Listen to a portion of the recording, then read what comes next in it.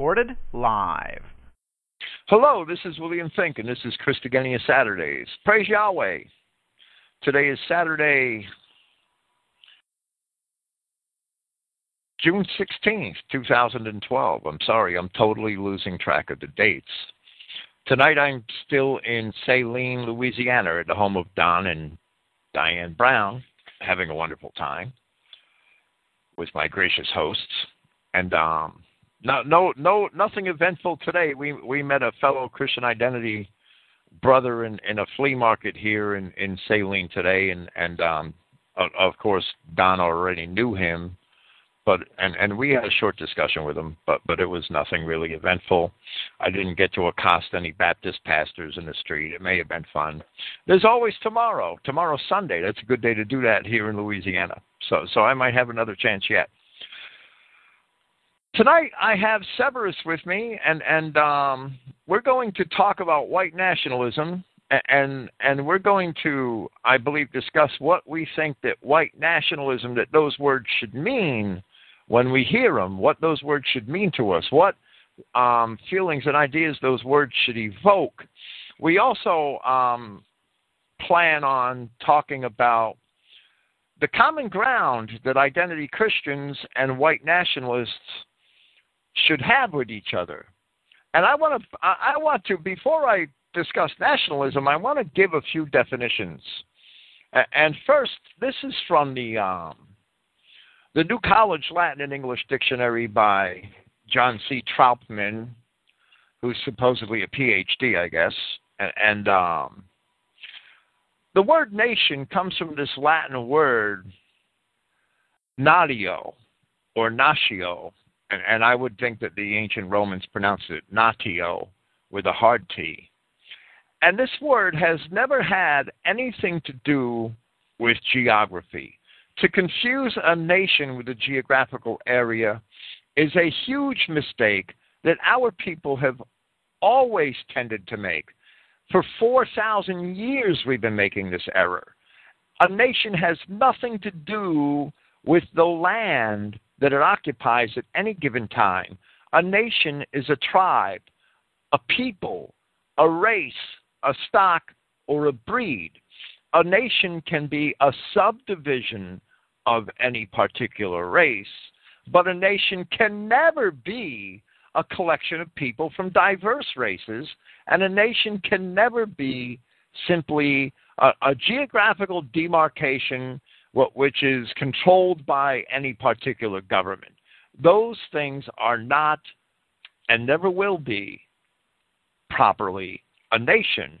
Actually, when a government rules over people of diverse nations, and this was true even in Roman times and in Greek times, when one government ruled over people of diverse tribes, whether or not they were of the same race, that was an empire.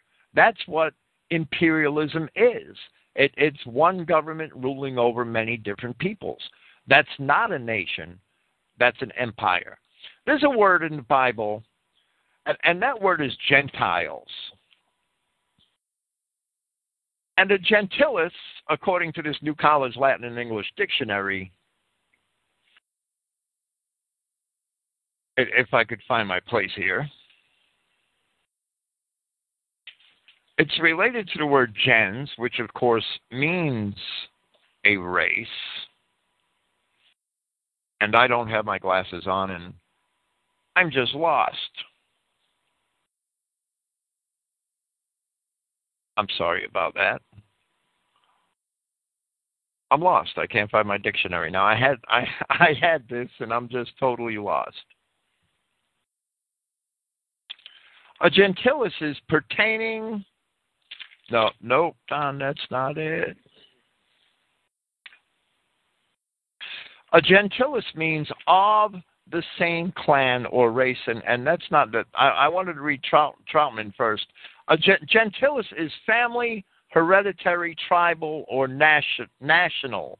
And then he has clansmen or kinsmen, and I don't really like Troutman's definition of gentilis because it doesn't quite tell the whole story.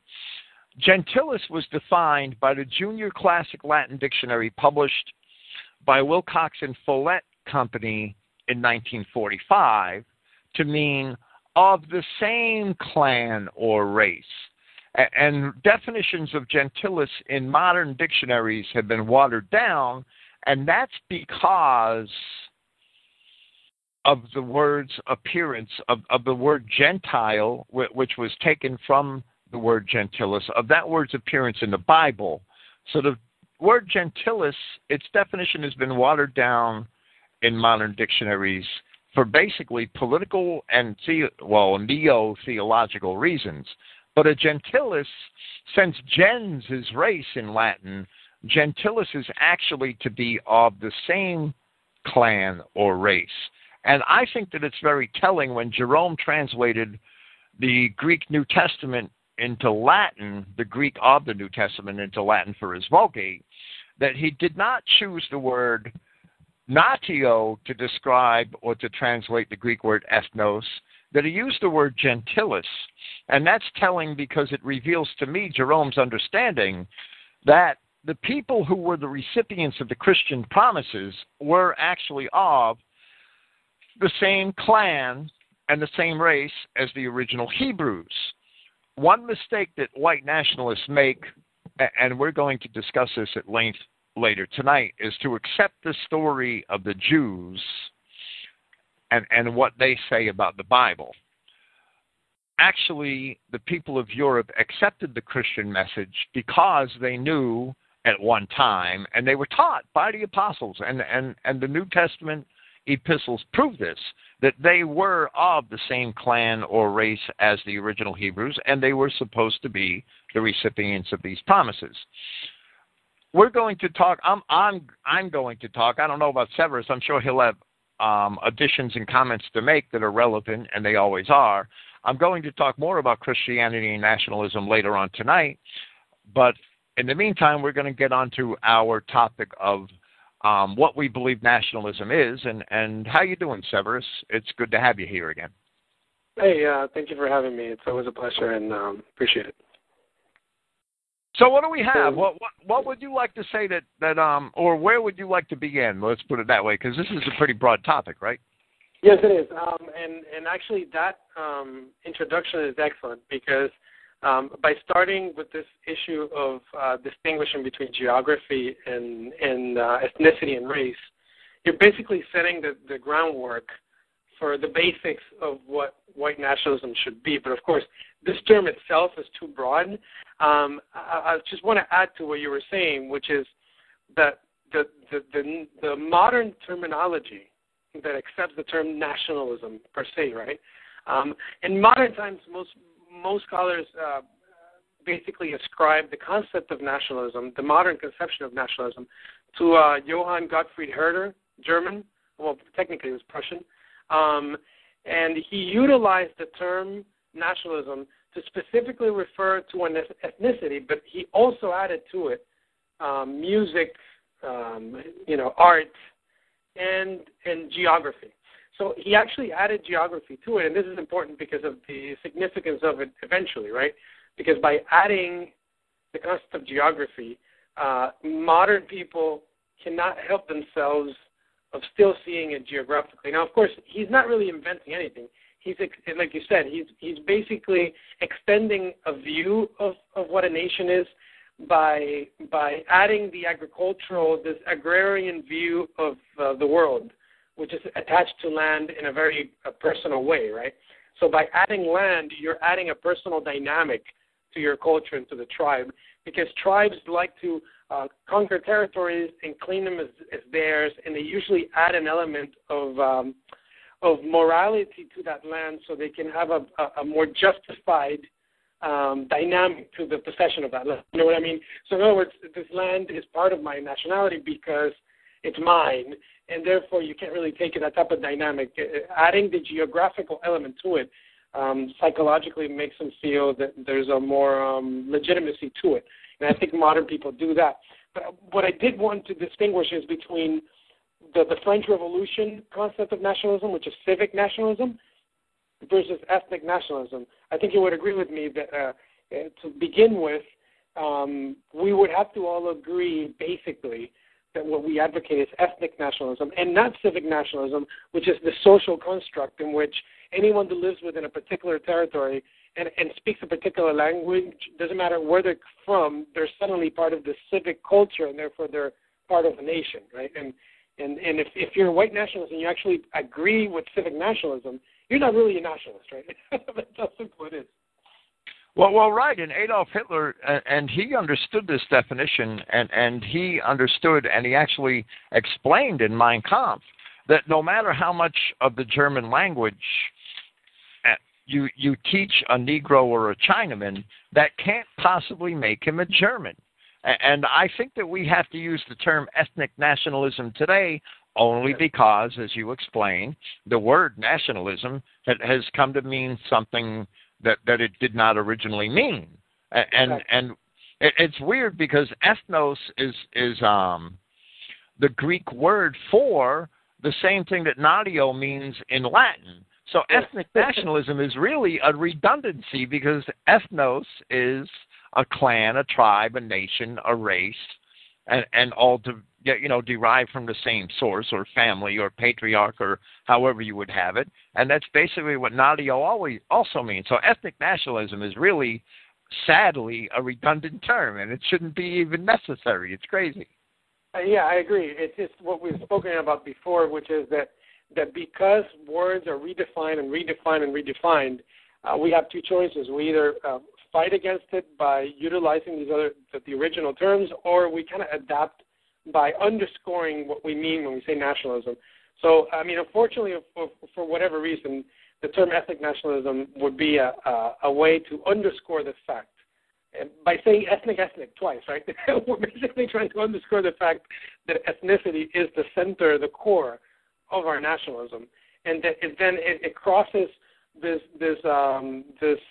fictitious conception of borders and this fictitious conception of geography, and it goes deeper into something more profound. So I think it's an appropriate way of defining it, and stepping away from this French Revolution concept of nationality, which is really what almost every single modern nation ascribes to. Almost every single modern nation is basically a civic national French Revolutionary bastard child, right? And therefore we live in that context. So we're basically trying to use the terms that they stole from us and kind of reuse them and redefine them so people understand them in a more appropriate way. Well, right. Here in America, I would say that the ideals of the French Revolution were summed up and expressed in the 14th Amendment. Well, when the aliens and the freed slaves, simply because they're born in any one of these United States, were automatically a citizen of the United States, and that was a horrible decision. Yeah, I agree. The Greeks, the ancient Greeks, they distinguished in their language between the idea of geography and the idea of genealogy. And I believe in the words nomos and ethos, because the nomos is a pasture, and it's also a word used for law. And the nomos I see is the law of the land, right? And ethos is related to the ethnos, and that's the law of the people, right? That's the laws and the customs of the people that are handed down from generation to generation. And I think that the existence of those terms in Greek and their relation to their root words, I believe that's the expression in Greek of the separation of those two ideas. And they've been ideas that have been confounded by our people in the earliest times, and whenever we confound those ideas, they end up being damaging to our integrity as a racial unit. Yeah, I agree. What's interesting is that and this goes further into the separation between race and character, is that for example, Johann Herder specifically mentioned geography, woods, mountains, deserts, rivers, climates. Then he went languages, inclinations, and characters.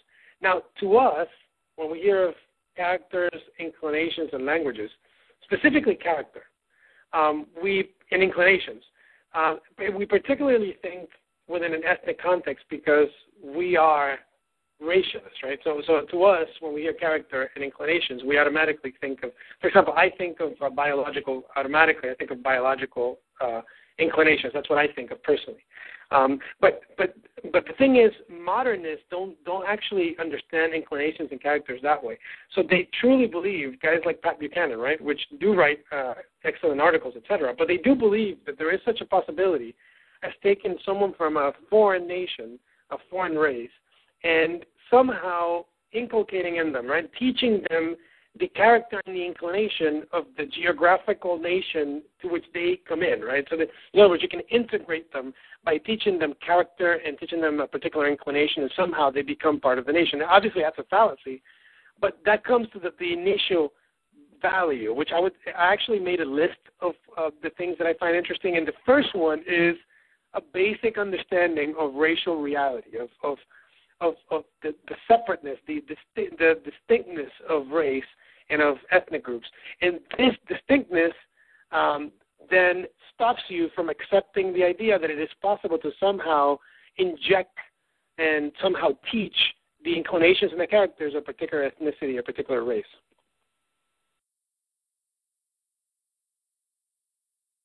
Well, yeah, right. That is interesting, and it has that, outside of white people. I mean, when we brought in America, my experience is American, right? And I understand that your experience is more European than mine.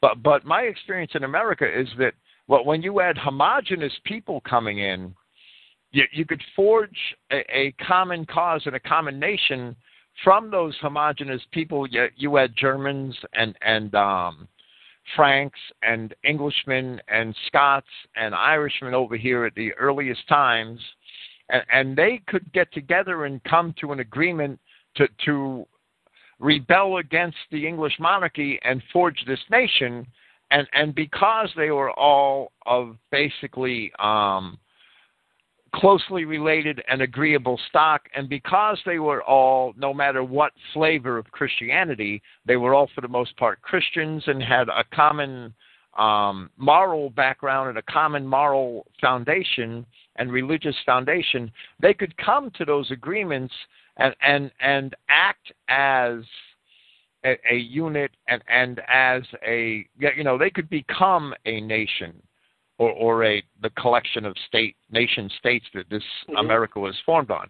But that can't be once you add people who are aliens in civilization and in blood and race. That just never works. Has that ever worked in history where you have actually taken aliens from another race and language and religion and brought them into your nation, and your nation has been able to sustain its level of civilization? I mean, we have a long chain of broken empires that have done just that, right? Yeah. That's Egypt and Assyria and Greece and Rome, and they all fell apart because those diverse peoples could not get along together and did not have common interests and goals and did not create a solid union. That's the way I look at history. Yes, no, and actually, you'll see that that's actually in my list as well. Because, but first of all, let's address that first aspect, because there's just to be clear, I have a very particular social Darwinist, and I use that term very particularly, but I'm using it on purpose because how we talk about it, everyone has different definitions and things. But I have a very particular biological way of seeing racialism and race. And for example, if you take an Irishman and you cross him and you put him in Germany, he starts speaking German, and he's adopted, the population is not going to notice automatically that he's Irish necessarily by just looking at him, right? So his integration into that society is very easy because there's not a physical characteristic that automatically stands him out as alien. Do you understand what I mean? And that reality allows that type of cross-cultural, even, and it goes back to this, what we're saying, geographical definition of ethnicity. It's a lot easier when you can cross people like that, right?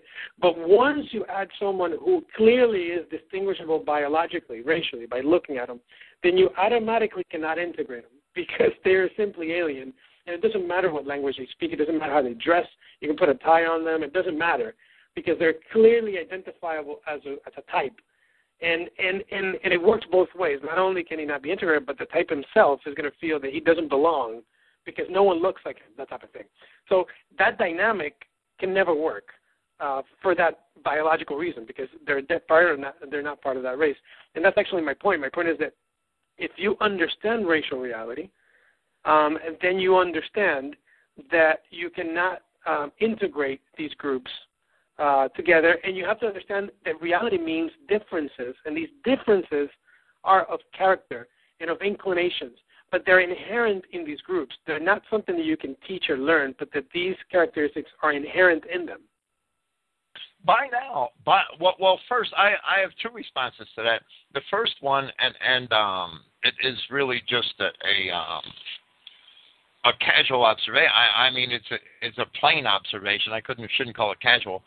If you allow that group or that individual to remain in the nation and to commingle with the original members of the nation, it changes forever the character of the nation, and eventually the character and the biological integrity of the entire nation could possibly be destroyed. Yes. Yeah, of course, absolutely. You lose thousands of years of genetic genetic specialization, right? And good breeding, as they may call it. Well, it seems to me, and we should know this by now, by this point in our history, it's very observable that wherever we bring Mexicans, we end up with Mexico. Wherever we bring Chinamen, we end up with China. Wherever we bring Africans, we end up with Africa. And when we look at Mexico and China and Africa and compare them to European and North American civilization, it's a horrendously degrading effect that it has, bringing all these people into our white nations, and that's pretty plain. I mean, it's pretty transparent. It's pretty transparent, but not only that. See, the thing is, I always make this joke, but it's to highlight this point, which is that the continent of Africa, geographically, is a spectacular continent. So the issue is not the geography, it's not the mountains, it's not the rivers, right? It's the people in it, right? The people are the ones that make what they have, right? I mean, they have a mind, they're incapable of using that territory in an effective way because the issue of the African, I'm using that term lightly, right, because you do have such a thing as sub-Saharan Africans, different than, for example, the North Africans. But we can go into that later. But the point is the sub-Saharan African, the issue is that he takes Africa with him, what we call Africa. He's basically taking it with him. Wherever he goes, he makes a little Africa because what he is what he is, irrespective of geography, irrespective of resources, irrespective of how many mountain ranges they move into. Because it is them, it is not the mountain range. That's the ridiculousness of the issue of geography. Because the mestizo mongrels that live in Mexico, right? Mexico is not screwed because they have such a horrible geography. It's because they live there. And the evidence of this is when they move to our territory, they turn it into the same thing, which proves that it's not an issue of geography or an issue of resources, it's an issue of their character. Well, absolutely. And the I'm sorry, Mike from Prothink is also here, and he joined us at least a few minutes ago. And if he wants to comment, Mike, hello, Mike. Hey, yeah, I had a problem the first couple of minutes. The cell phone wasn't. You'd hit the number for the show; it wasn't reading the tones. Anyways, I got onto Skype here. I want to make a quick comment about when you guys were talking about nationalism and the definition of it earlier, and put it just more in the layman's terms. You know, you see this, and obviously here in this country, it's a little different situation because you had a multi-European backing here that became different cultures of Europe here. But, you know, for instance, in certain countries, well, not all countries in Europe, but for that matter now, you'll see this happening where the definition of nationalism it turns into just strictly geographical means instead of racial or genetic genes, which is what it's supposed to be. And, you know, like, for instance, I'm watching one of the YouTube videos where they're showing these protests in Ireland, and they're standing outside of the Parliament building, what have you, fighting for so-called immigration rights. And you see these people from Somalia and different African countries and of course, there's Jewish cohorts that they're feeding them this too, saying that our kids were born in Ireland, so they're Irish now. This is an absolute asinine thing here to buy the fact that you were born geographically somewhere, you're that person now. And I saw this just earlier today too. They had a video on RT that recently came out talking about the NPD is rising and nationalism is rising, and of course all the communists and the Antifa are coming out and feeding that no matter where you come from, if you're in Germany now and you're a citizen, you're a German. Well, you completely defile the lines of what a German is. A German isn't, because if you look 100 years ago, look at what Greater Germany was, into Poland and what have you there. So if your parents were born in what Germany was in Poland 120 years ago, are you now Polish or are you German? So you guys are doing a good point in that. I guess I'd highlight it in layman's terms that this idea of nationalism is not this borderline that says, oh, well, you're here, you're this now. And we certainly see that it's been a huge mess in America for the most part. Yeah, civic nationalism is one of our biggest enemies. So therefore, conservative nationalism, which is basically civic nationalism, is one of our biggest enemies because they have acquired the term, and I actually have a particular opinion about this because I hate republicanism. And I mean republicanism in the traditional sense of the word. Like what republicanism is, the idea of republics, I hate it. And so therefore I have a particular view of it because I think republicanism, liberalism, they're all together. They all come together in the same pot. And they all advocate this concept of civic nationalism. And it is one of our biggest enemies because they define the term of nationalism as a geographic and also ideological context. And that obviously we're against. So that's true. Yeah, I have to, at work all week long, I have the honor of listening to strictly FM radio, and so I listen to all these conservative pukes. And when you're listening to them all week, you're just hearing what their so-called counterpart leftists are saying, but in a light sense. It's just like hardcore communists, light communists. It's funny because these clowns all day will tell you how. You get the Rush Limbaughs, your Michael Savage, and then, of course, all the local conservatives and such. And they're not saying anything different. There's really no defining lines between it. Sure, all of us know this, that it's, two birds of a feather here. It's this. You got to love the fact that how they run from the term racism. They run all day. And what's this new deal? It's not new. It's been going on for a few years for sure now. But this idea that if you have racial views, now all the Ku Klux Klan used to be Democratic, and now you're a Democrat if you're a racist or a hater, right? Like the conservatives, we love everybody. We're just a big melting pot. But those Democrats, those are the true racists. And I think what they're trying to do is skew these lines. And Kortskin and I talked about this in one of the shows we did together where we had said that the natural sense of a European person in a homogenous society is to help out his fellow man or a woman to help pick them up because more or less they're going to be capable of still providing in a society, whereas in this society that we have now that's completely multicultural, everybody wants to run the libertarianism because it's still safe. You're not really saying, hey, I don't want to be paying for all these idiots that are coming over here from third world non-white countries. I want them to be able to, they could just pick up their own boots for themselves. But I think that's where these so-called conservatives are trying to say anybody with racial views. Now, you used to be called, just as early as the 90s, or, as far back as the 90s here, we were the extreme right. We were the right-wingers and what have you, and now we're left-wingers. It doesn't make any sense. It's kind of funny how they just skew it and hijack stuff and spin it. But, like I said, like you're saying, the conservative movement out there, I've heard you say a lot of times, both of you guys, what are they trying to conserve? Where are their values that they supposedly stand for? It's just, void of anything.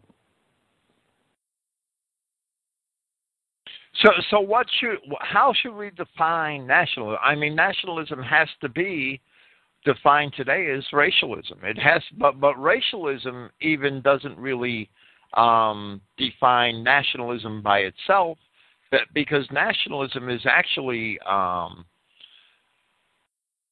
an allegiance or an alliance or a kindred love for those of your own nation, and that could exclude people of other nations of your own race even. So nationalism isn't really a good term in that sense. I mean, a German nationalist would not have much love for Poles, right? Yeah, I agree. I agree. That's why I have written. The other thing I had written that I just thought about was this issue of defining white, because I was going to define, we were going to define nationalism and white. Because in the moment that you say ethnic nationalism, you're absolutely correct. That means that the Basque have a particular ethnic interest, and it's separate, right? Because ethnically they are different, for example, than an Irishman, and the Irishman is different than a German. So yes, it does create a separateness within the European white context. Although I have to be clear, I do believe that there is such a thing as ethnicities. And I'm not one of these guys that's kind of like an egalitarian white nationalist that believes that every race, every ethnicity is the same thing, and why don't we just adopt like a common language or something like that?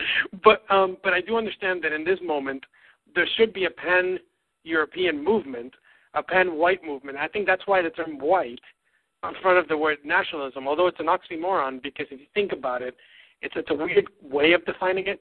I think it expresses this pan, what some people used to call pan-Aryan, right? But pan-European, pan-racialist idea, which is to put the term white, which is a very vague term, and put it in front of nationalism, I think may express this issue. So white nationalism can't really be in the true sense.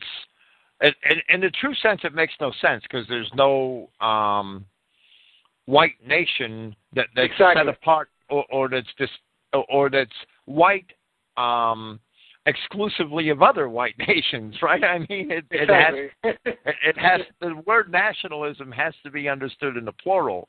That when we say white nationalism, that should be a kindred feeling of allegiance towards all white people of any white nation. Exactly. Yeah. And I have to throw this in, and I was talking to Mark Downey, who's actually been involved in the white racialist movement a lot longer than I have, and he explained, and I don't know if you're going to agree with this or not, Corsican, because I don't know where you first heard the term white nationalism, right? But the first time he heard the term white nationalism, and in the United States, all of the groups that we would consider white nationalists, originally they were all Christian groups. The Ku Klux Klan was Christian, and the Christian Patriots of the 1960s, 70s, and 80s, Christian Identity, and which at one time was a lot bigger out west, I think, than it might even be today.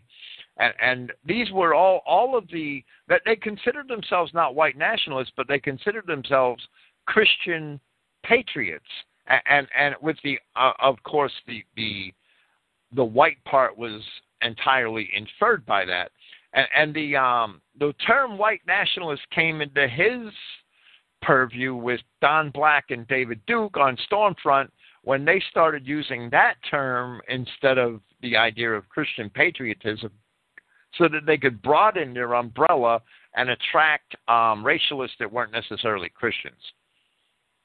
You know, that's interesting because I've been around somewhat active for 20 years, I would say, or something like that, or like 18 or something. And the first time I heard, first of all, the first time I ever read the term white in a racialist context, because I remember that it used to be, I used to hear the term racial socialism, and also National Socialism used to be synonymous with what people would call today National Socialism. So I remember that you would say, I'm a National Socialist, basically meant I'm white and I'm a racialist, and that's it. And National Socialism just meant that, right? And the term white nationalism is like completely foreign to me.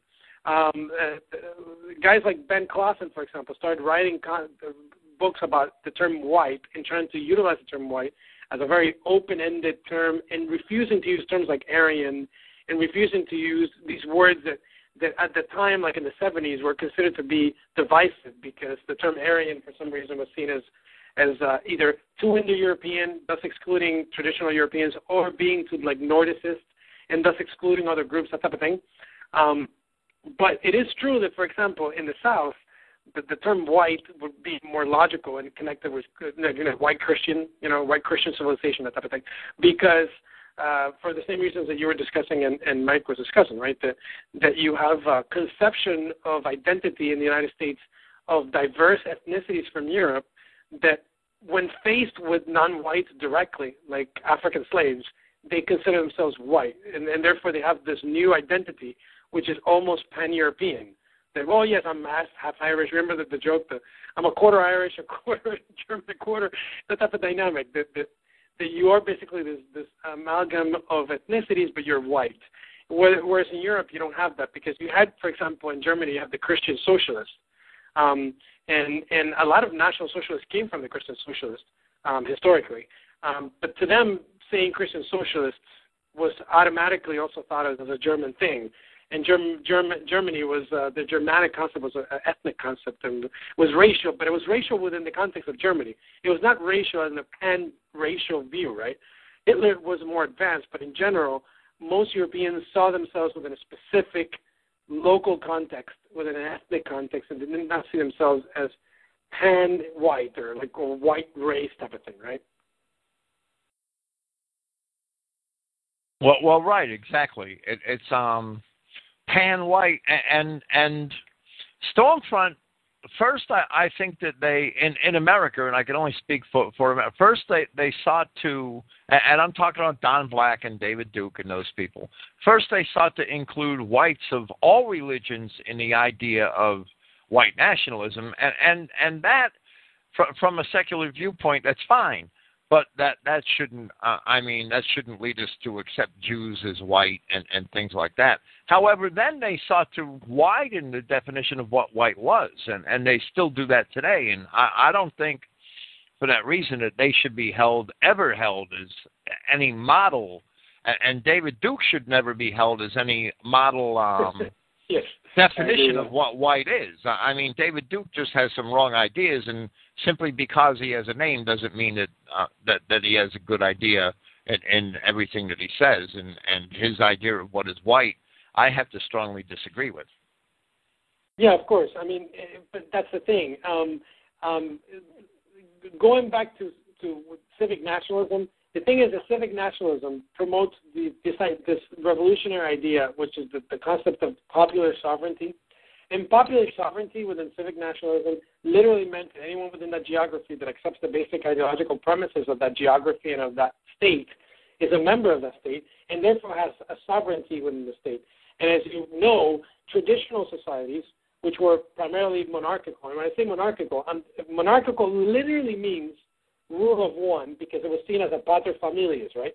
This patriarchal concept of a nation in which you had a father-type figure, a father ruler, who basically had a particular ethnos, right, that he ruled over, and it was seen as his family. And within that particular traditional context, the idea of popular sovereignty was ridiculous, because there was only ethnic sovereignty, not popular sovereignty within the civic national thing, right?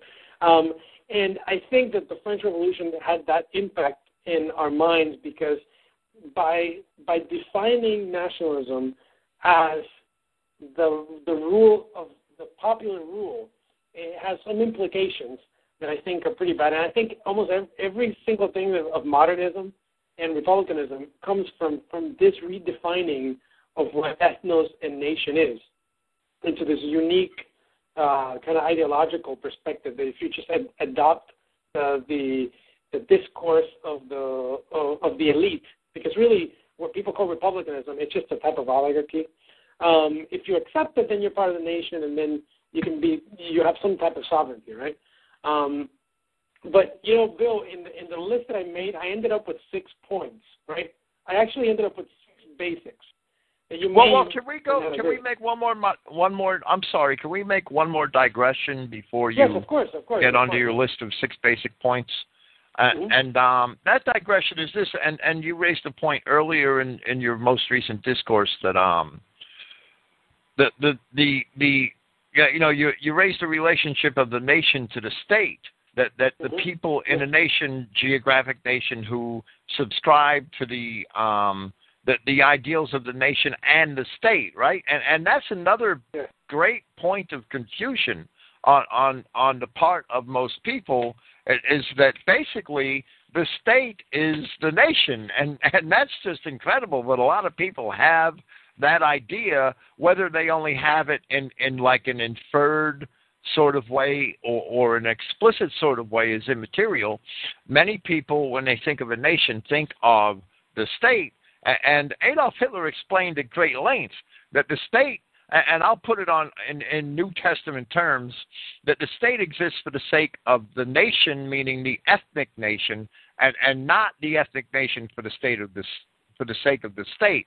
The ethnic nation is not a product of the state. The state should be a product of the ethnic nation, and therefore a true state can only serve the purposes of the ethnic of the people, of the ethnic nation. And today we've come to see all states as basically imperiums, have we not? Every state is today seen as its own imperium, that people of any race who happen to live in that geographical area can participate in the politics of the state, which is sort of like in charge or in command or has control of that geographical area. So basically that's the ideal, well, first it's the ideal political structure for the Jew, right? It really is. Of course. Because every state is like a department, a departmental bureaucracy that has no more attachment to the people, and the organic nation that actually created it in the first place. It's wow, it's crazy, it's destructive. We see these states as basically the nations. It's hard to quantify how screwed up that is. Well, it is, and that's why I'm such a huge critic of republicanism, because republicanism, which is basically a perversion of the ancient concept of the republic, like in Athens, etc., because these republics are not what these guys made, right? We're talking about a completely different planet, right? Because even Athens, there was not like a freaking egalitarian state, right, where everyone's like doing referendums on whether or not they should wear pink or something. You know what I mean? It was not the world that they imagined. These states were actually ran like traditional societies. But aside from that, republicanism, that's what they do. They basically promote the idea of popular sovereignty because it sounds good. But what they're really doing is basically whitewashing power. They're basically redirecting power from the traditional structure of society, which is ethnically oriented, and they're redirecting it into a group of people that are spread out. They're difficult to identify. They have no responsibility, something that Hitler spoke in Mein Kampf, right? That by investing power and kind of spreading it around, the people believe they have power, but they really don't. And you have a group of people that no one knows who the hell they are controlling the nation, and they're basically like an outsider. Any outsider group can run the nation, and they can redefine borders. They can redefine concepts of language. They can redefine who's a member and who's not. And it's all based on a passport. If you have a passport of China, you're Chinese, that type of thing, because they redefined the concept of nation. And they did this in the 1700s and the 1800s. And I mean, it's not that old. It's actually pretty new, but it has basically taken over the world. But because I want to say practically all people everywhere are so inept at understanding these terms and their true meanings. For that reason, we're so easily manipulated. Yeah, absolutely. Also because people most people that are uneducated on these things are very easily manipulated by wishful thinking and by these personal views of victimhood, right? In other words, if you tell someone, oh, don't you want to have sovereignty yourself? Don't you think you should have a voice? And that type of, you can really manipulate people really easily with these things, right? In other words, that's what corporations do, like American corporations, like McDonald's, right? You go start working there and say, hey, if you work hard for us, one day you'll be the CEO. You could, Or, I mean, you can at least be one of the board members, and you have a lot of influence. You'll be a tough guy in the company. You'll make decisions. And people eat that up. They think, oh, that's wonderful. I'm going to be an important guy in the McDonald's structure. I mean, because people believe these stupid things. And they believe the same thing in the concept of government. They truly believe that they somehow have this participatory interest, almost like they own stock in this civic ideological experiment called the Republican nation, right? I mean, it's crazy, but people are really easily manipulated by those things. And the true state, and I believe that Adolf Hitler actually defined the true state, even though I may not be able to summarize it as succinctly as I would like to. The true state is a product of an ethnic national people, and is only meant and can only truly, if it's to operate as a proper state, serve the interests of the ethnic nationalist people, the ethnic national people who and I'm using that redundancy, right, so there's no confusion, like you said. And the true state can only serve the interests of the ethnic national people who form that state. Yeah, and as soon as they start serving the interests of aliens, that they become an imperium, they become an empire, and they actually, that state would actually betray the people who first formed it. Of course, and it's the beginning of the end, too. I mean, the moment that occurs, it is the beginning of the end. And the moment that occurs, you can just predict it automatically. It's the end. It's the beginning of the end. It can last 100 years, it can last 200 years, it can last whatever, but it's the beginning of the end. You cannot sustain that system, because not only do you create resentment with the original population, because you have these aliens that suddenly are running you and telling you what to do, and vice versa, right? You have this power coming over to your land and telling you what to do, and you create resentment. Yeah. And that is why what we have in America, but also all over Europe, right? Because Europeans have no freedom. They have no freedom of speech. They have less freedom than we have here in America. They have no right to bear arms. That they're pushed around. They're told what to do. They're told what to believe. I mean, that's the way I see it, especially in Britain and in Germany. That's why a state, as soon as a state begins to serve the interests of aliens rather than of the organic nation, the ethnic nation that created that state, it automatically develops into a tyranny. It's naturally inevitable for that state to develop into a tyranny, because it has to force people who are disparate in nature, who are different in interest, it has to force them to live together peace, and that needs it's the inevitable result is tyranny every time. It's absolutely unavoidable. That's what I think tonight's topic is quite a daunting task, but it's going to be it's a good topic. Is the definition of white nationalism and how you define that. What is white? What is nationalism? In a sense, because you do have a lot of groups out here that had a wide range varying on what that term means to them. I mean, it's like we were saying earlier, you have your pure Nordicist, or you have the ones out there that you got to have blue eyes, blonde hair to be considered white, and then you have some that, say that someone from Greek that's got half Arab in it is white, and so on and so forth. But to define quote-unquote white nationalism is certainly a difficult task in itself. Yeah. Well, let's hear Corsican's Severus's 6 points. That'll be interesting. Okay. Yeah. The first, let me address that really quickly, because I think that's interesting. I think the solution to this issue is actual traditional ethnic nationalism. I'm talking about traditional ethnic nationalism, not this white nationalist concept, which is like the pan-European concept. I'm talking about the traditional one. And I've spoken with this with you, Bill, before, which is that even if you define white in any way you wish, let's say that you want to define that the Southern Italians, and I'm using that very lightly because it's actually unfair. You do have, like, for example, a family from Northern Italy. This the same problem with geography, confusing geography. Because a guy from Germany can move into Southern Italy, their children are born there, are they Southern Italians, and suddenly now they're not white? I mean, this is a complicated issue. That's why you cannot confuse geography with race. But let's just make the assumption that you have someone who is olive-skinned, that you traditionally would say he's white, but you may have some doubt, right? But the point is that traditional ethnic nationalism solves this issue because those people would stay amongst themselves, and they would not take a plane, go to Sweden, and start, mixing themselves with the Swedes, right, and vice versa. So traditional ethnic nationalism could be a way of sustaining different ethnicities in the state that they are now, whether or not you believe that they're in a bad state or in a good state or whatever. But at the same time, allow them to have a pan-European conception of their history because they also serve as a buffer for other nations. In other words, you don't want Greece to be like a liberal state, and even if you think the Greeks are not the whitest people on the planet, is irrelevant. You're fine if they marry amongst themselves and they protect their culture, and they don't allow aliens to go through their territory to come to ours, right?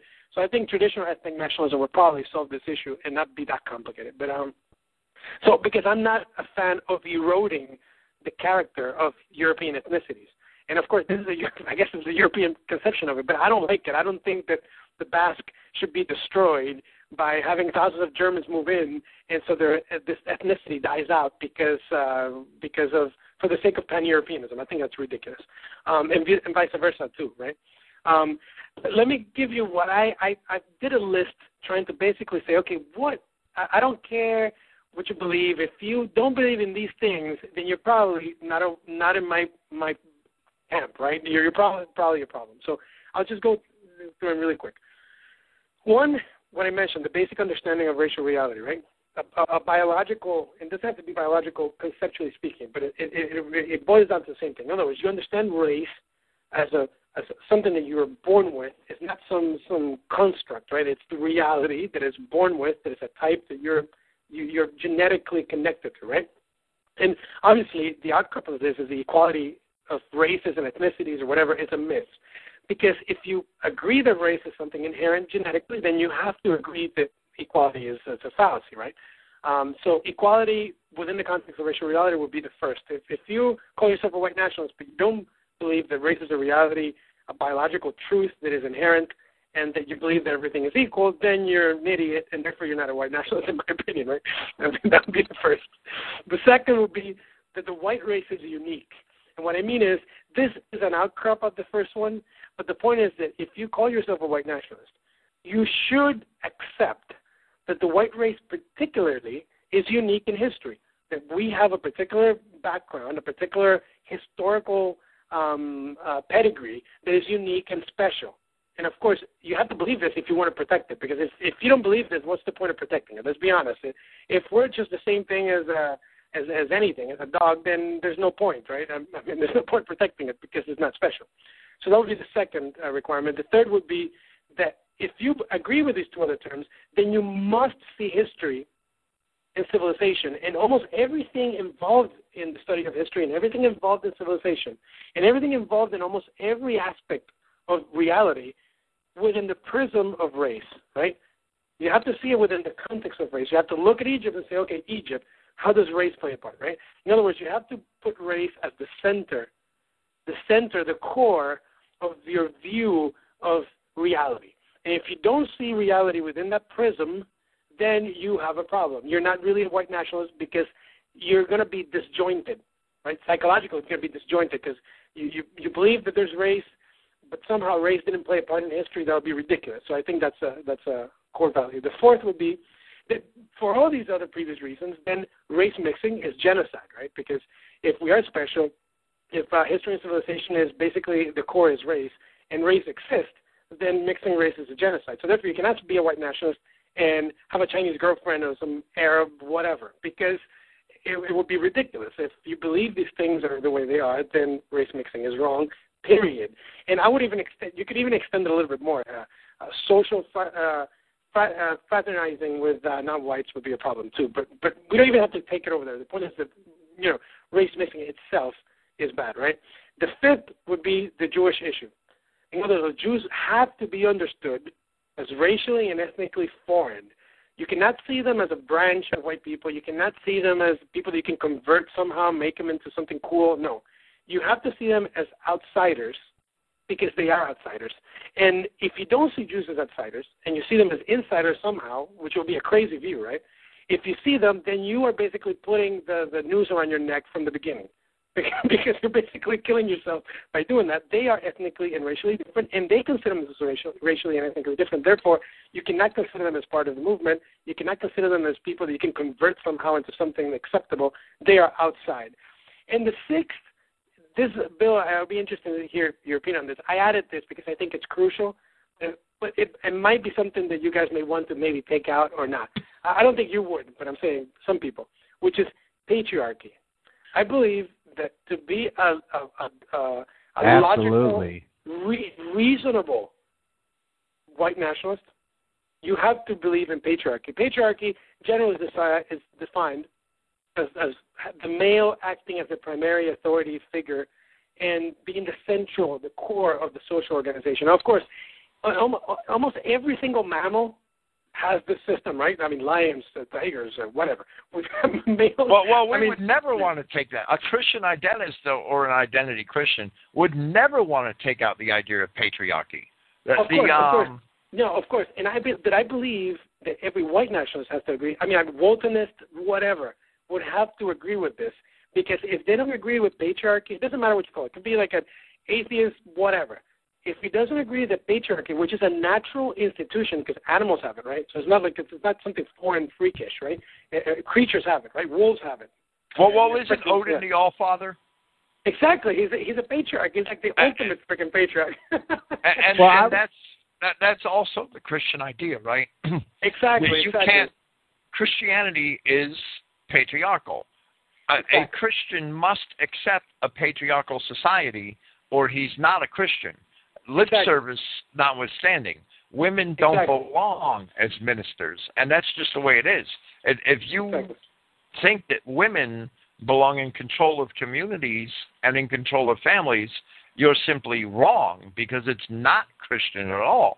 That the woman, not only not Christian, it's unnatural. That's my point. Well, right. The woman has an extremely important role as the nucleus of the household and the raiser of the children and the provider of order in the house. And that's, I would never take that away from a woman, but she must be subservient to the male, and it's the male who is the political creature, and never the woman. I would even take this offense a step further and stop. You know, I definitely support the idea of patriarchy, but I would also say that, you know, this idea of this egalitarianism between men and women need to be squashed as well. I don't believe that women are just they are equal but different. You know what I mean? That whole you'll hear a lot of people say that. Now, don't get me wrong. I'm not trying to discount, like Bill just said, I'm not trying to discount their important role. I mean, they are the carriers of our future generations. But, you know, to call me an elitist, whatever you want to call me, chauvinist, but no, that's true. That's true. Yeah, exactly. You know, whether you're Christian or nature's law. The idea of egalitarianism between men and women is basically a denial of the different roles that men and women should have in society. Yeah, egalitarianism in general is ridiculous because, again, it presumes equality of things when equality of nothing is real, right? Individuals, family members, children, adults, women and men, races, ethnic groups. In other words, it's predicated on a false presumption that such a thing as equality actually exists and it's possible when it doesn't. The reason I add patriarchy also is not only because it's natural, but also because it is part of our history. It doesn't matter when. I mean, you can look back and you'll see patriarchy, but also because patriarchy is efficient, because patriarchy allows us and promotes ideals, masculine ideals of military prowess and defensive measures. Might is right. At certain levels of belligerency that are required in a masculine, powerful society. That is what made that's basically the reason why we are what we are in a lot of ways, right? So, in other words, that's the reason I included. So, I think those six, in my opinion, would be like what I would say. If you don't believe in these things, then you're a nut. But anything else, then we can maybe discuss it. But within patriarchy, within the Jewish question, the race mixing, the history seen is through the white race being unique, and admitting that the race is an important fact that it exists. I think with that, maybe that could be part of the basics I came up with as a draft. I would say your fifth point there would be almost one of the primary points. I mean, without that, because you have groups like that, you know, the EDL and Ameren and so on and so forth, who let the trash in the door. I mean, the worst of the worst in the door, and team up with them and make no definitive definition that separates at all. Well, the fifth point. Well, yeah, you know, I got kind of sidetracked responding to the demand for a patriarchy. Yeah, you know that the patriarchy has to exist in white nationalism, or you're not a white nationalist. Exactly. I can't. Because you're not a white nationalist because you've shunned thousands of years of white tradition. And you have basically agreed with the Jew. It's the Jew who has destroyed the patriarchy in our society. It's been the goal of the Communist Manifesto. It's the goal of the Protocols of the Learned Elders of Zion. It's the teachings of the Frankfurt School. And they have all, throughout all this time, worked ever since the French Revolution, when they wanted to destroy the bourgeois family, that they sought to destroy the patriarchy, which was the nucleus of the bourgeois family. And Bill, I don't mean to interrupt, but I like to point this out. What's one of the first lessons you learn in the Bible? I mean, whether you consider yourself a Christian or not, one of the first lessons is they went after the woman because she's more susceptible to being persuaded. You know, absolutely. So there you go. I mean, that's a lesson right there that's always taken lightly. But I mean, if you look at that should tell you right there. The same goes with what Korskin was saying. You know, nature's law as well. You know, if you have a den of mammals, you know, it's not going to be the female, the mother of those mammals that are usually going to go out. Yeah. No, of course not. I mean, the lion is the lion, right? I mean, let's be honest. It doesn't matter the role. See, it goes back to the same thing. She can go hunt out and get food. It doesn't matter. But the male is the male. And that structure is there for a purpose. So my point of bringing the patriarchy is because the patriarchy is not only a traditional structure, it is a really effective structure for our survival. That's why we've had it for so long. And also, I didn't want to get into political structures, but by mentioning patriarchy, even if you don't agree with me, like I'd say, I'm not a monarchist, I'm a national socialist. I'm not national socialist, I'm whatever. It doesn't matter what you see. If you don't agree with patriarchy, then your political system is going to be a very horrible system, right? So as long as you agree with patriarchy, whatever comes out of it is probably going to be something acceptable. Well, even National Socialist Germany recognized the importance of patriarchy. Of course. And the idea of patriarchy leads to another necessary understanding which most people lack, right? And that's that in order to be patriotic, you need a common patriarch. Yeah, you know, a Mexican could be patriotic, but he can't be patriotic with me. He could be patriotic down in Mexico. I don't know which one of his, you know, and when I say Mexican, I mean the traditional mestizo sense, right? And a mestizo could be patriotic. I don't know which side of his family he wants to be patriotic on, but he can't be patriotic with me because we don't have a common patriarch. Mm-hmm. You know, and that boils down to the definition of nationalism. But that's where the word patriotic comes from. It comes from people that were patriotic, defended their own sub-race, subculture, family, clan, and the people that were part of that unit all had a common patriarch. That's what made them a family or a clan or a race in the first place. The paterfamilias, right? The paterfamilias is the core value of European social structure, right? The idea of the pater, it comes from patria, right? Patria and pater are connected. Patriarca, they're all connected in Latin because they're the same thing. Absolutely. And if you want to be patriotic, that's fine, but if you're not my blood kin, we can't be patriotic together. It's not possible. Exactly. I mean, it's actually ridiculous for a Chinaman to move to America and claim to be patriotic. I would think that makes him pro-Chinese. Yeah, you know, it doesn't make him. It doesn't make them pro-Anglo-Saxon, that's for sure. It's ridiculous. Well, the Jew, and this the identity of the Jew, and this is the biggest problem to me with secular white nationalists, if I must use that term. It is that they first they take for granted that the Jews are the people of the book.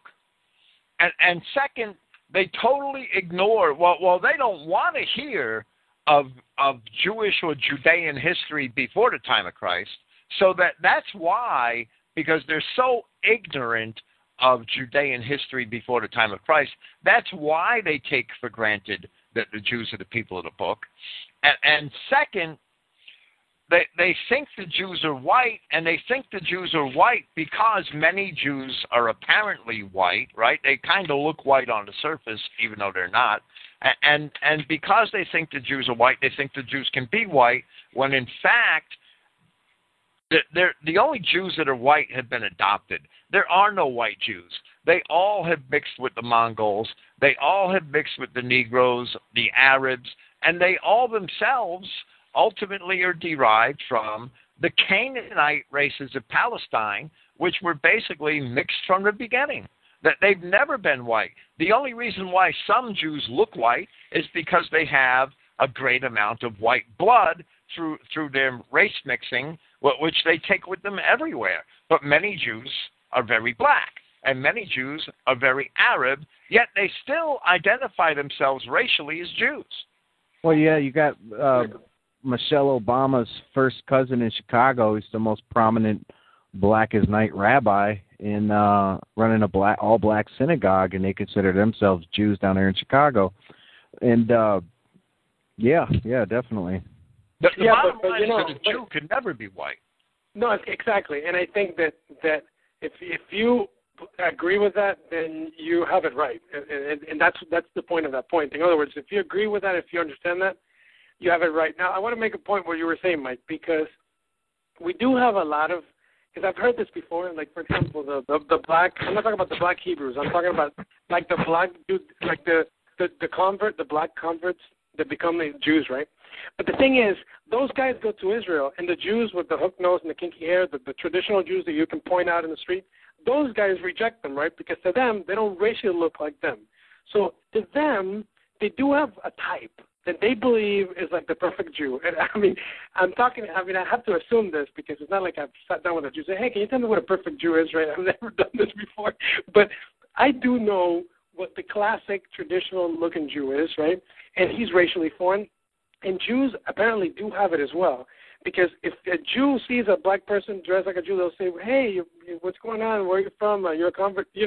They themselves sometimes kind of shun those characters because although they may try to identify themselves as racially Jews, they never accept converts as real Jews.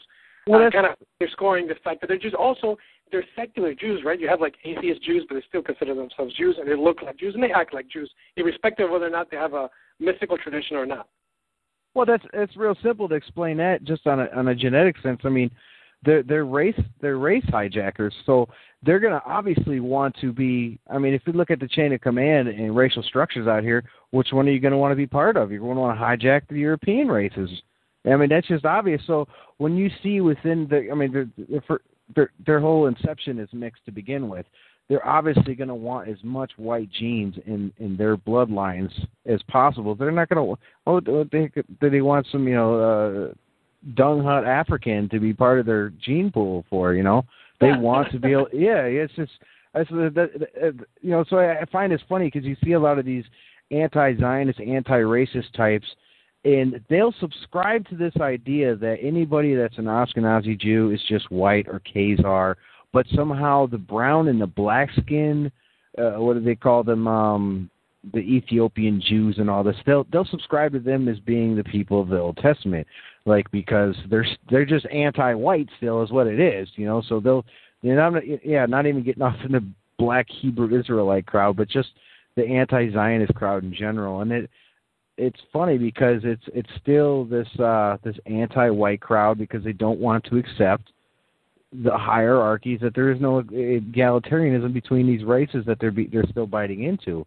But that completely explains why you'll see, like recently in Israel, they had a big thing where they were exporting blacks out of there, and everybody's going, oh, look at the racist Ashkenazis. Well, of course they don't want them. Yeah, the Chinese don't want them. The Japanese don't want them. I mean, they know where the chain of command goes. They know the chain of command. But, for example, if you have a Jew that calls himself a Buddhist, and this happens all the time, I still know he's a Jew by looking at him. It doesn't matter if he calls himself a Buddhist, right? But if a white person calls himself a Buddhist or he calls himself whatever, I'll still know that he's white. The point is that Jews obviously are a race. You can distinguish them. Of course, there's ones that have so much white blood, and a lot of these women that are Jews, they do plastic surgery to change their hook noses. This is a fact. I mean, if you just Google, no, there's a reality. Google, because all the time in Skype, people send me, hey, you're the mastermind of identifying Jews. How about this Jew, right? They're trying to trick me. Yeah, you can go to JewishSpaces.org is a real good website for that. But you look at what's this new age Madonna pop singer, this whore out there, Lady Gaga.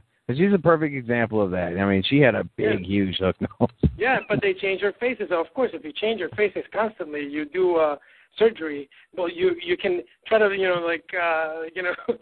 change your face, right? I can put a mask on too. But my point is, traditionally speaking, you can identify Jews racially. So therefore, a white nationalist has to see Jews as a race and as aliens, and then all the implications of that, right? But they cannot be part of our nation because they're as alien as some African or whatever. And if a white nationalist doesn't see it that way, irrespective of how he defines it, if he doesn't see Jews in that fashion, then he cannot be an effective white nationalist, and I cannot trust him because he's obviously gonna in one point he's gonna stab me in the back. Well, he can't be a white nationalist at all. Never mind effective, because he is seeking to favor an alien race which has always been hostile, not only to Christianity, but to all white nations, whatever their religion has been. Well, and the whole generic sense of white nationalism, too, if you don't understand the root of the problem, which is the antithesis to white nationalism, then how could you call yourself that, Yeah, it's very hard. If you don't understand the problem, but it goes even more to it. The point is that they are not, in other words, they are literally a foreign entity, and they're outside. So therefore, they're outside of our ethnos, right? They're outside of every ethnic group in Europe, and they're outside the race of Europe, right? The white race, which is a generic term, but we have to use it because we're speaking generically. They're alien to it. And you cannot simply convert them. You cannot simply accept them. You cannot teach them how to our character because they do not have our character, because their character is antithetical to our character, period. It doesn't matter why. It doesn't matter the explanation that you have for it. You can have multiple explanations. You can have biological explanations. You can have theological explanations. But the point is the white nationalist has to see them as outsiders and as incapable of merging with our society. If you agree with that, then I would say, well, you have that point. You're with us in that concept.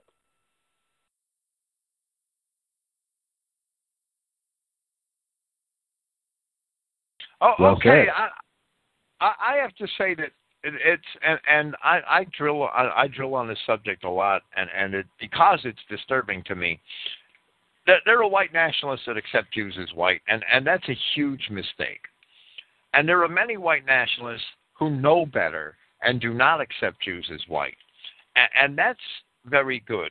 And most of those white nationalists also realize that the Jews have been infiltrators and subverters of all white societies. And they've infiltrated and subverted all white societies throughout all of observable history. Now, I don't expect most white nationalists to be students of the Hebrew Bible, students of the ancient, Mesopotamian literature, or students of the Greco-Roman classics. However, it's obvious to me, and I have read most, great, large parts of all of that literature, if not most of it, that The Jews have been subverters and infiltrators. The people we know as Jews today, let me qualify that, have been subverters and infiltrators of all white nations in ancient times, from the earliest times. And the biggest disappointment that I have, and the Horst Mailer letter that I received from Carolyn Yeager today, it is a stark example of that. The biggest disappointment which I have, and I won't get into the Horst Mailer letter today because it's already getting late, but the biggest disappointment I have with white nationalists is that they understand the treachery of the Jew. They understand how in modern times, and all throughout modern times in recent history, the Jew has subverted, infiltrated, and subverted nation after nation after nation, yet they take it for granted that the Jews are telling the truth about their identity in the past. They take it for granted that the people of the Hebrew Bible are Jews. And that's simply not true. The Jews of today have no relationship at all to the Hebrews of the Christian Bible. And that, to me, is a huge disconnect on the part of white nationalists, because they won't go back and examine the evidence, and they insist, sometimes they defend the identity of Jews with the Hebrew Bible. And David Duke and Horst Mailer and Germar Rudolph and nationalist after nationalist after nationalist are guilty of this. Yeah, I've always found that to be an oxymoron too. Like, okay, so the Jews did 9/11, the Holocaust is a lie. These people are, the central bankers. They run the media. They see through all these lies, and then they go to the biggest one, like Hitler said. They'll believe the big lie, right? And so, at this level of knowledge, that is the big lie. And so, I would be more comfortable with someone just writing off Christianity and saying it was fake, other than honoring the Jews and believing them for saying that they're the people of the Old Testament. And I always like to point out that. Yeah, I actually agree with exactly what you just said, which is interesting. It's an interesting way of phrasing it. That there's one thing is to basically say, you know what, I just don't care. And the other thing is to say, no, I believe Jews. Jews know what the hell they're talking about. You know what I'm saying? Like there's two completely different approaches to it. And I agree with what you're saying. It's interesting. Yeah, and it's just, and I would like for someone to at least take the opportunity to look at the information and at least digest it, come up with their own opinion of it. But it's like they hit that roadblock, and quite frankly, you're buried in this stuff, whether you consider yourself an atheist growing up all your life or whatever have you, you're buried in this Judeo-Christianity where you're hammered, even more so than the Holocaust, even more so than anything else. Jews are God's chosen children. And so you'll find these, like Bill was saying, you'll find these people that are white nationalists and even some quote-unquote leaders in the white nationalist quote-unquote movement that will honor this idea that the Jews are the Old Testament people.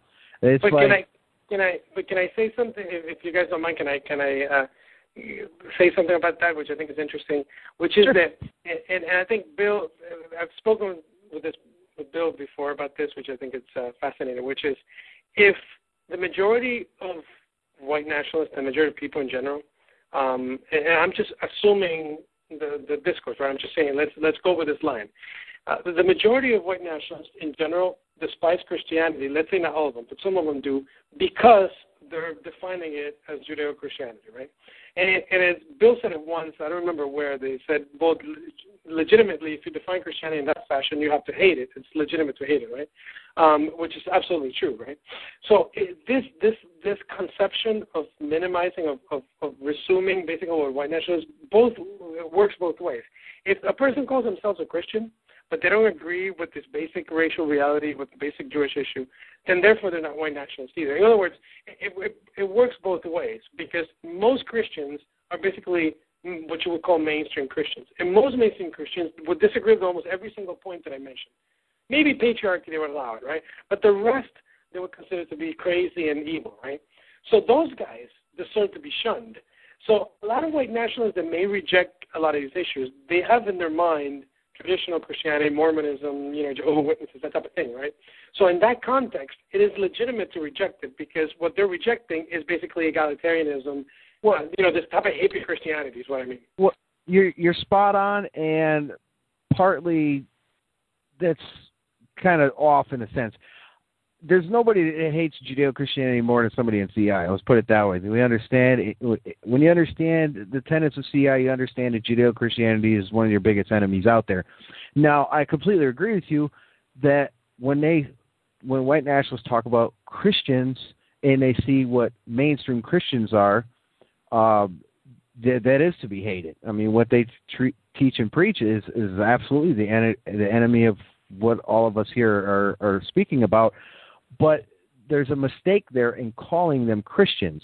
Now, it's a great analogy to calling them Christians is what we were talking about earlier with nationalism. It would be calling a Somalian a German because they're in Germany now.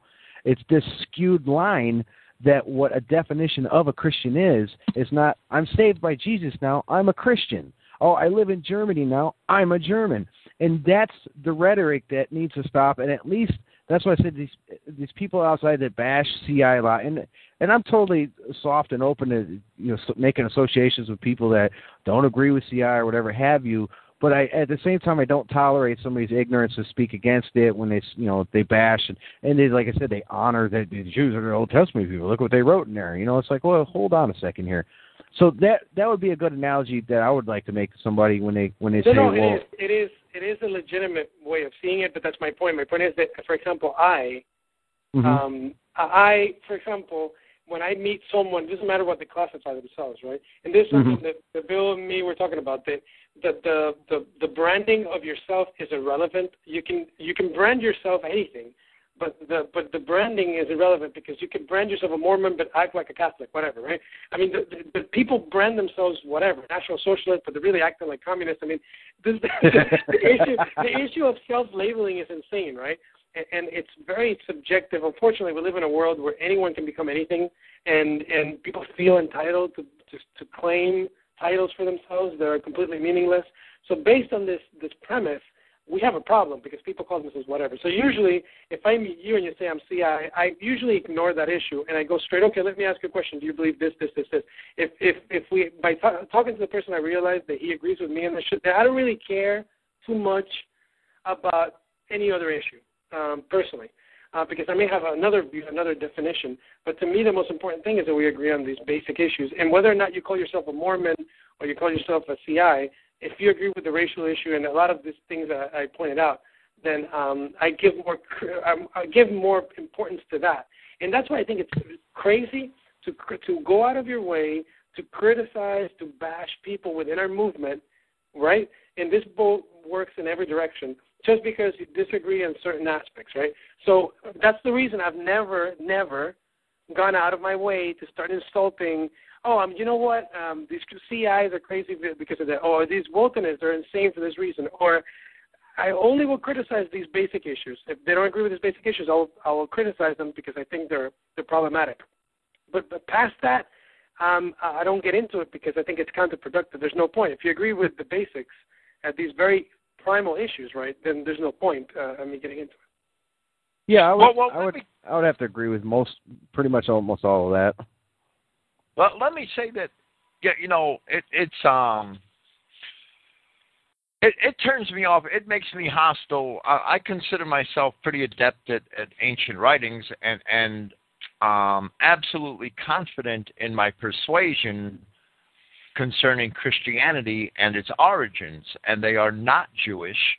And when I encounter a white nationalist who does not respect that, who has not studied those things, and none of them have, I'll tell you, no secular white nationalist has studied the origins of Christianity and the nature of the people of the Old Testament.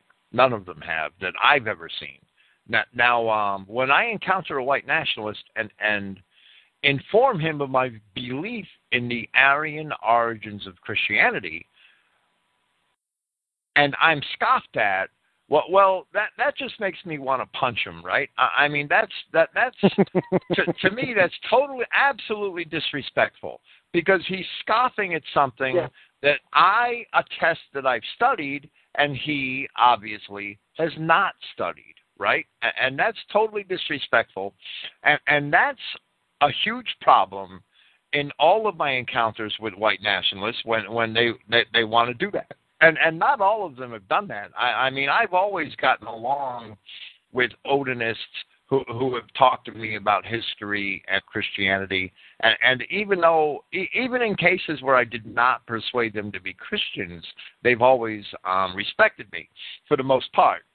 And they haven't scoffed at my findings, right? Well, it does go the other way, and you're right, that the Christians often automatically dismiss white nationalists who are not Christians, and that should not be done either. And that's because, and the Christian admonition is to love one's brother. And Christian identists accept that word brother with its proper meaning, that it means a racial kinsman, right? So if the Christian admonition is to love, well, Christ asks Christians to keep my commandments. If you love me, keep my commandments. And then he says that, the final commandment, his last commandment, which he gave us, is to love our brother.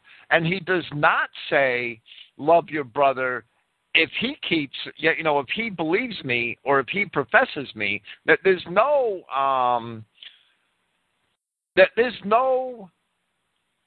conditions in the words of Christ which are hinged on that. Christians should love all white people first. And that is the Christian admonition, to love one's brother, regardless of whether or not they believe what you believe, because Christian identists accept that term brother as in its proper definition as a racial kinsman.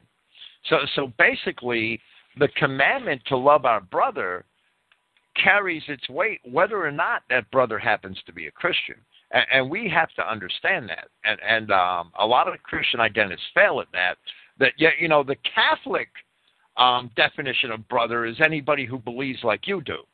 But that's not the Greek definition of the word adelphos. The Greek definition of the word adelphos allows for its meaning only, it's referring only to a racial kinsman, not to somebody who believes like you do. So even Christian identists want to sometimes use that Catholic definition when it's to their advantage, right? We can't.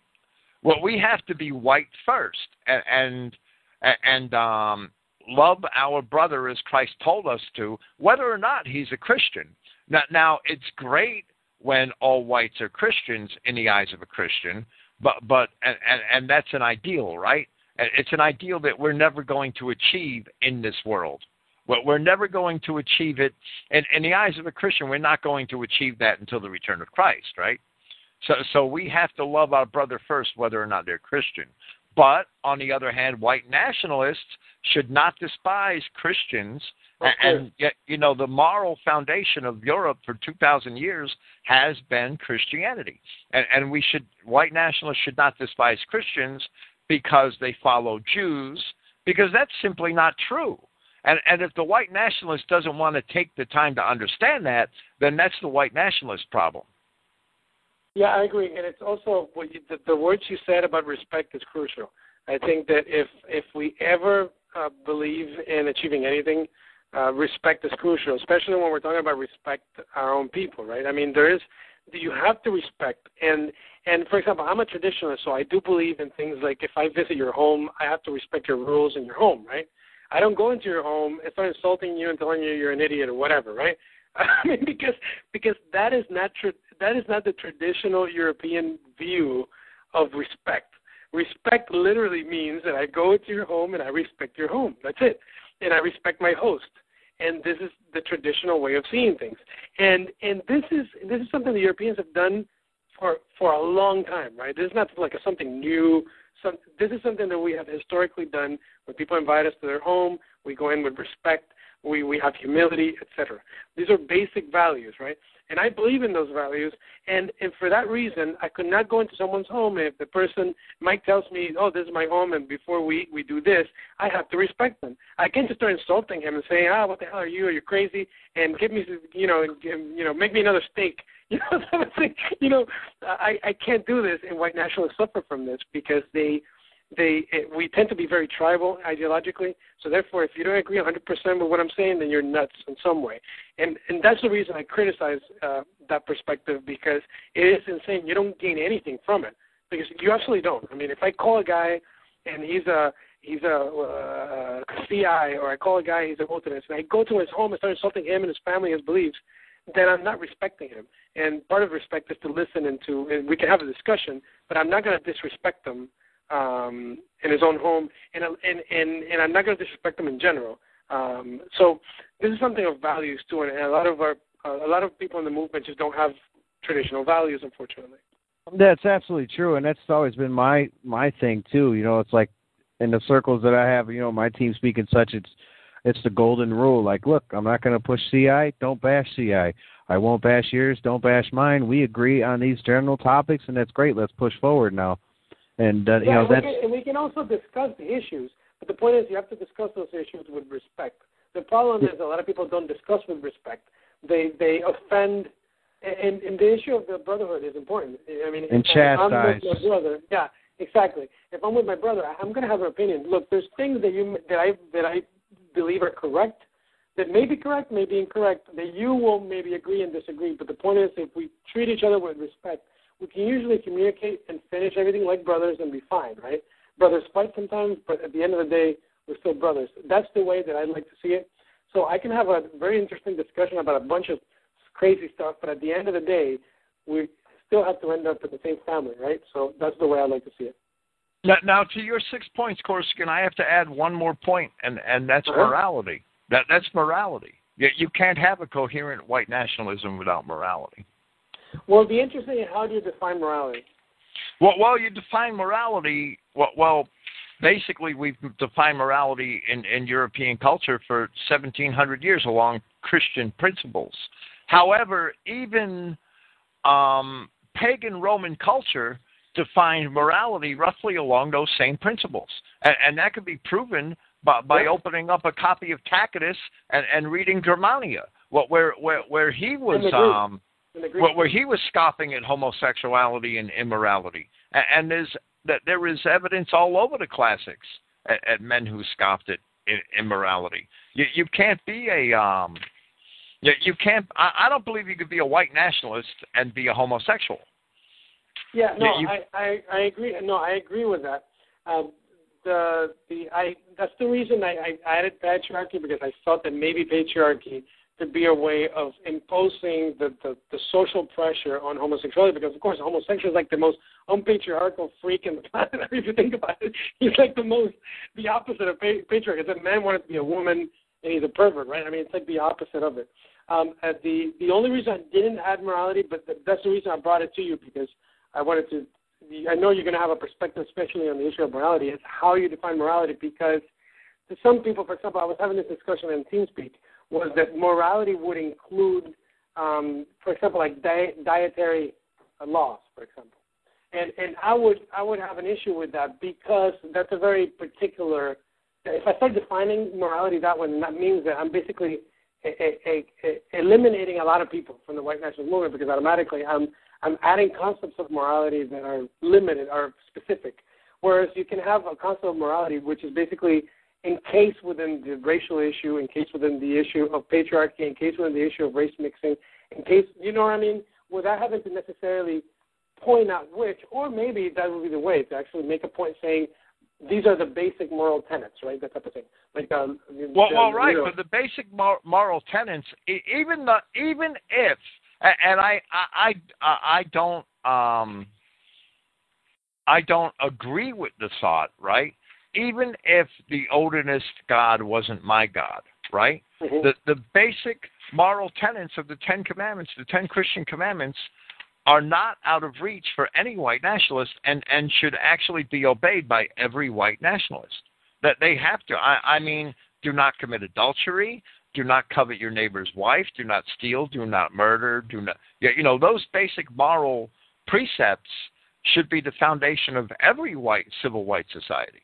And I'd just like to add a little keynote that I think most of them had it, yeah. It was murder, not kill. There was a lot of the Catholics like to switch that to kill. Absolutely. It's murder, not kill. That's why. Well, I mean, if you read the Havamal, right, in the folk tales of the Norse, right, and if you read the Code of Manu, right, a lot of these documents have these same very basic premises of how whites should get along with each other, right? Yeah, it's actually pretty good. The Havamal is pretty good. Yeah, the Havamal is pretty good, and you have a lot of these and also the Roman. If you look at Roman pagans, they had a structure as well. You also had, obviously, like in everywhere, you also had Christian degenerates, but you also had pagan degenerates, whatever. But the point is that the basics of it, right, are still there. The issue is the issue would be how white nationalists would codify it, but I think that's even irrelevant because you can just use the term morality in general, and I think without necessarily having to go into the details of it, most whites understand what the hell that means, right? Well, let me say that I met a lot of white people in my life who did not pretend to be Christians, right? Or they did not profess to be Christians. And they were better Christians than a lot of the Christians that I've met in my life because that they naturally followed, in the course of their daily behavior, they naturally followed sound moral precepts like the precepts which are found in the Christian commandments, even if they didn't realize it. And the bottom line is that they were better Christians than a lot of Christians I've known who consistently break those commandments but go to church on Sunday. And Christ says that, Christ says that these people honor me with their lips, but their hearts are far from me. Well, that describes not only the Jews, but the Judeo-Christian.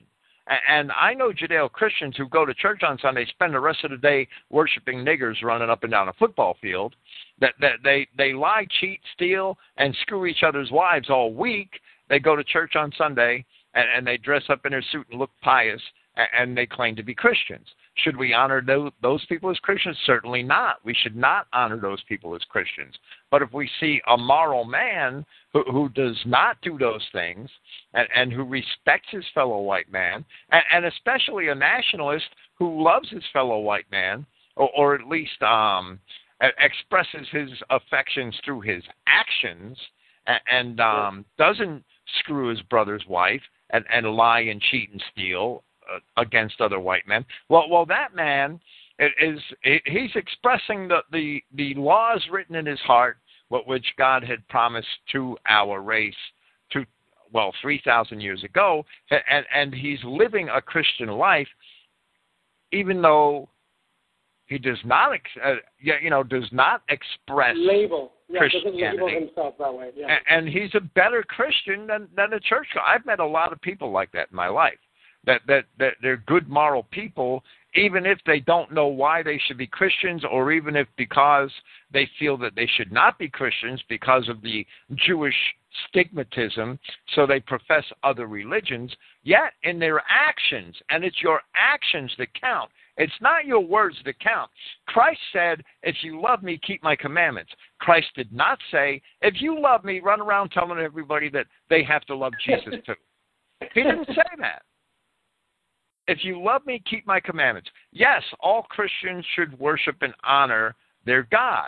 But Christ did not say, if you love me, run around and force Jesus down everybody's throats. He said, if you love me, keep my commandments. And the final commandment that I give to you is to love your brother. And Christians have to learn to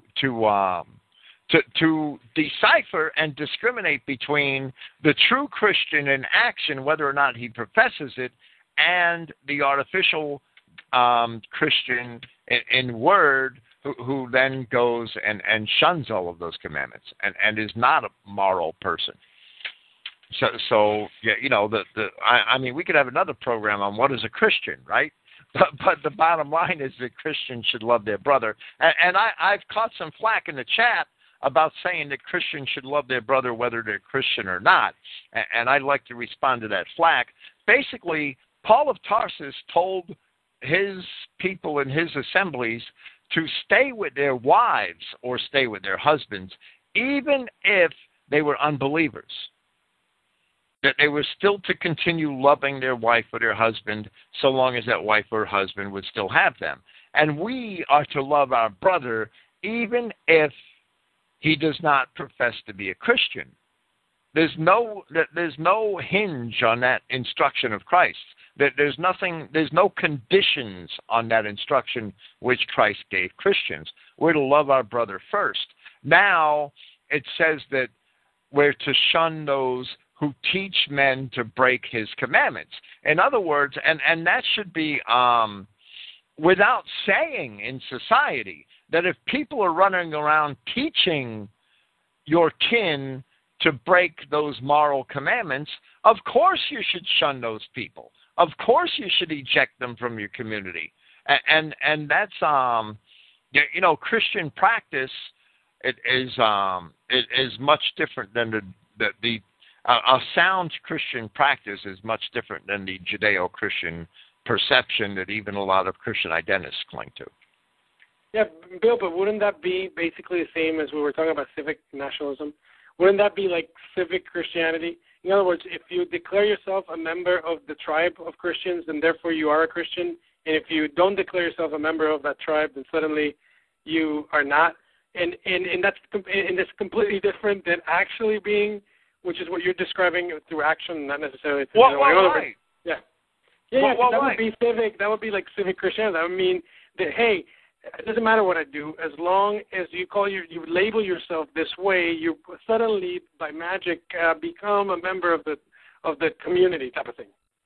Well, right. Christians the lines have to be racial first, and they have to be racial first. Now, within the bounds of that race, if you want to set an example by glorifying your God, then you're a good Christian. But it has to be within the racial boundary first, and then within the moral boundary, and then you fellowship with fellow Christians.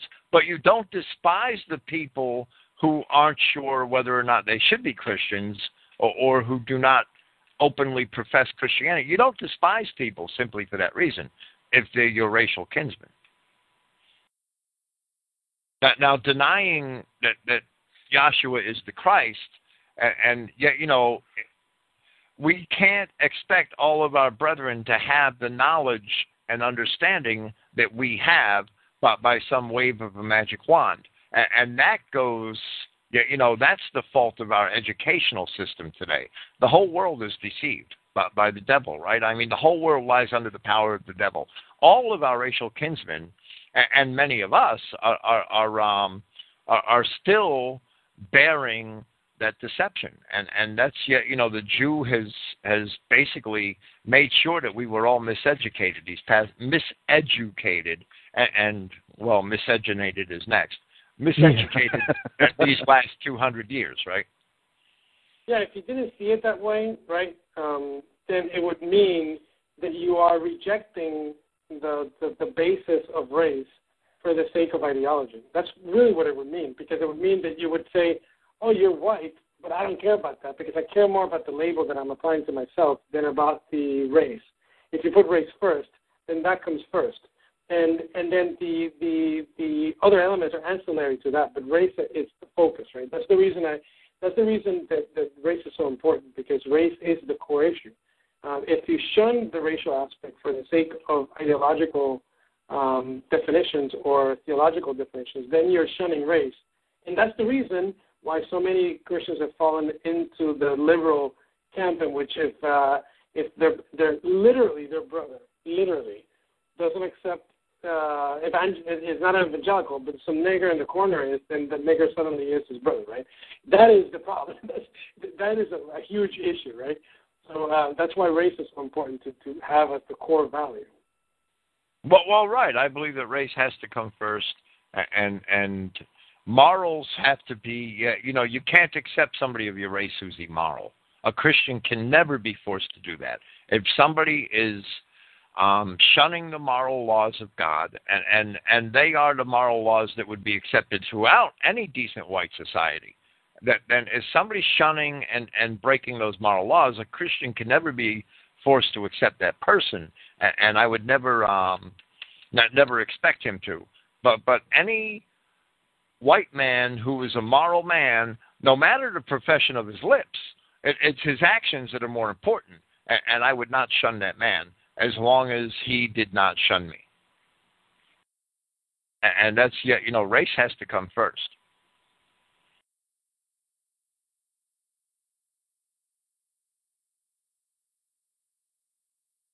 I agree 100%. I do. So white nationalists, and the point is that white nationalists and identity Christians have a lot more in common than they realize, but they have to overlook some of the differences in ideology, and that they have to be able to agree to disagree on certain things. And that's the basis upon which this country was created when the Constitution was formed, right? The Constitution is not a lot of idiots like Ted Whelan like to confuse the Constitution as a substitution for God's law, and it was never meant to be that. All the U.S. Constitution was ever meant to be was a pact that allowed men to basically agree to disagree, that they were going to operate this state for the benefit of the people, and that state would operate in a way that allowed the diverse peoples the people of diverse persuasions, I should say, who formed this nation at the beginning to conduct themselves within the guideline of that state. And that's, it's pretty simple. It was simply a compact so that men could agree to disagree. That's the basis upon which America was formed originally, and it's, of course, been corrupted since then. But nationalists and identity Christians have to learn on both accounts to be white first and to reject anybody who's not white as white, because accepting Jews as white is automatically self-destructive. No, automatically that means you're not a white nationalist, because that would mean that you don't understand racial reality, which, it would automatically mean that you don't respect the white race as unique, and it would automatically mean that you're not seeing history from a racial perspective, and it would mean that you don't understand that racial mixing is genocide. So he's basically completely out of the loop by just rejecting that perspective.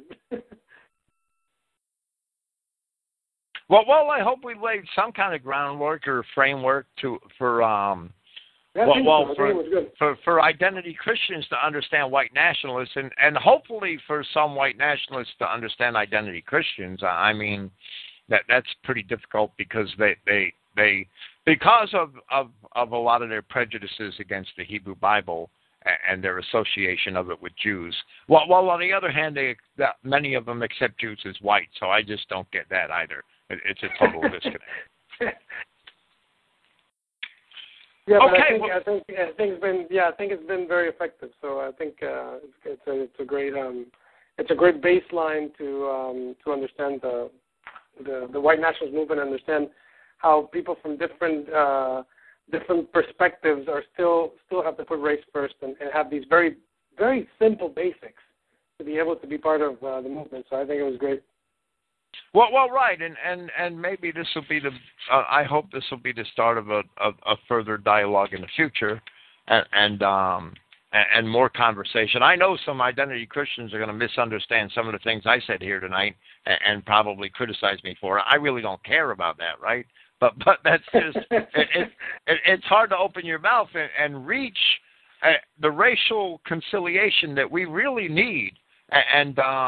Yep. Yeah, Christianity. True Christianity doesn't really care about numbers, but what we should care about is giving all of our racial kinsmen the opportunity to see that our love for our own race and our moral standards, or our moral, the demands that we make to be a moral society, are the shining light on the hill, right? That's important, to give them all the opportunity to do that, and then they could make their own minds up. That's the way I look at it.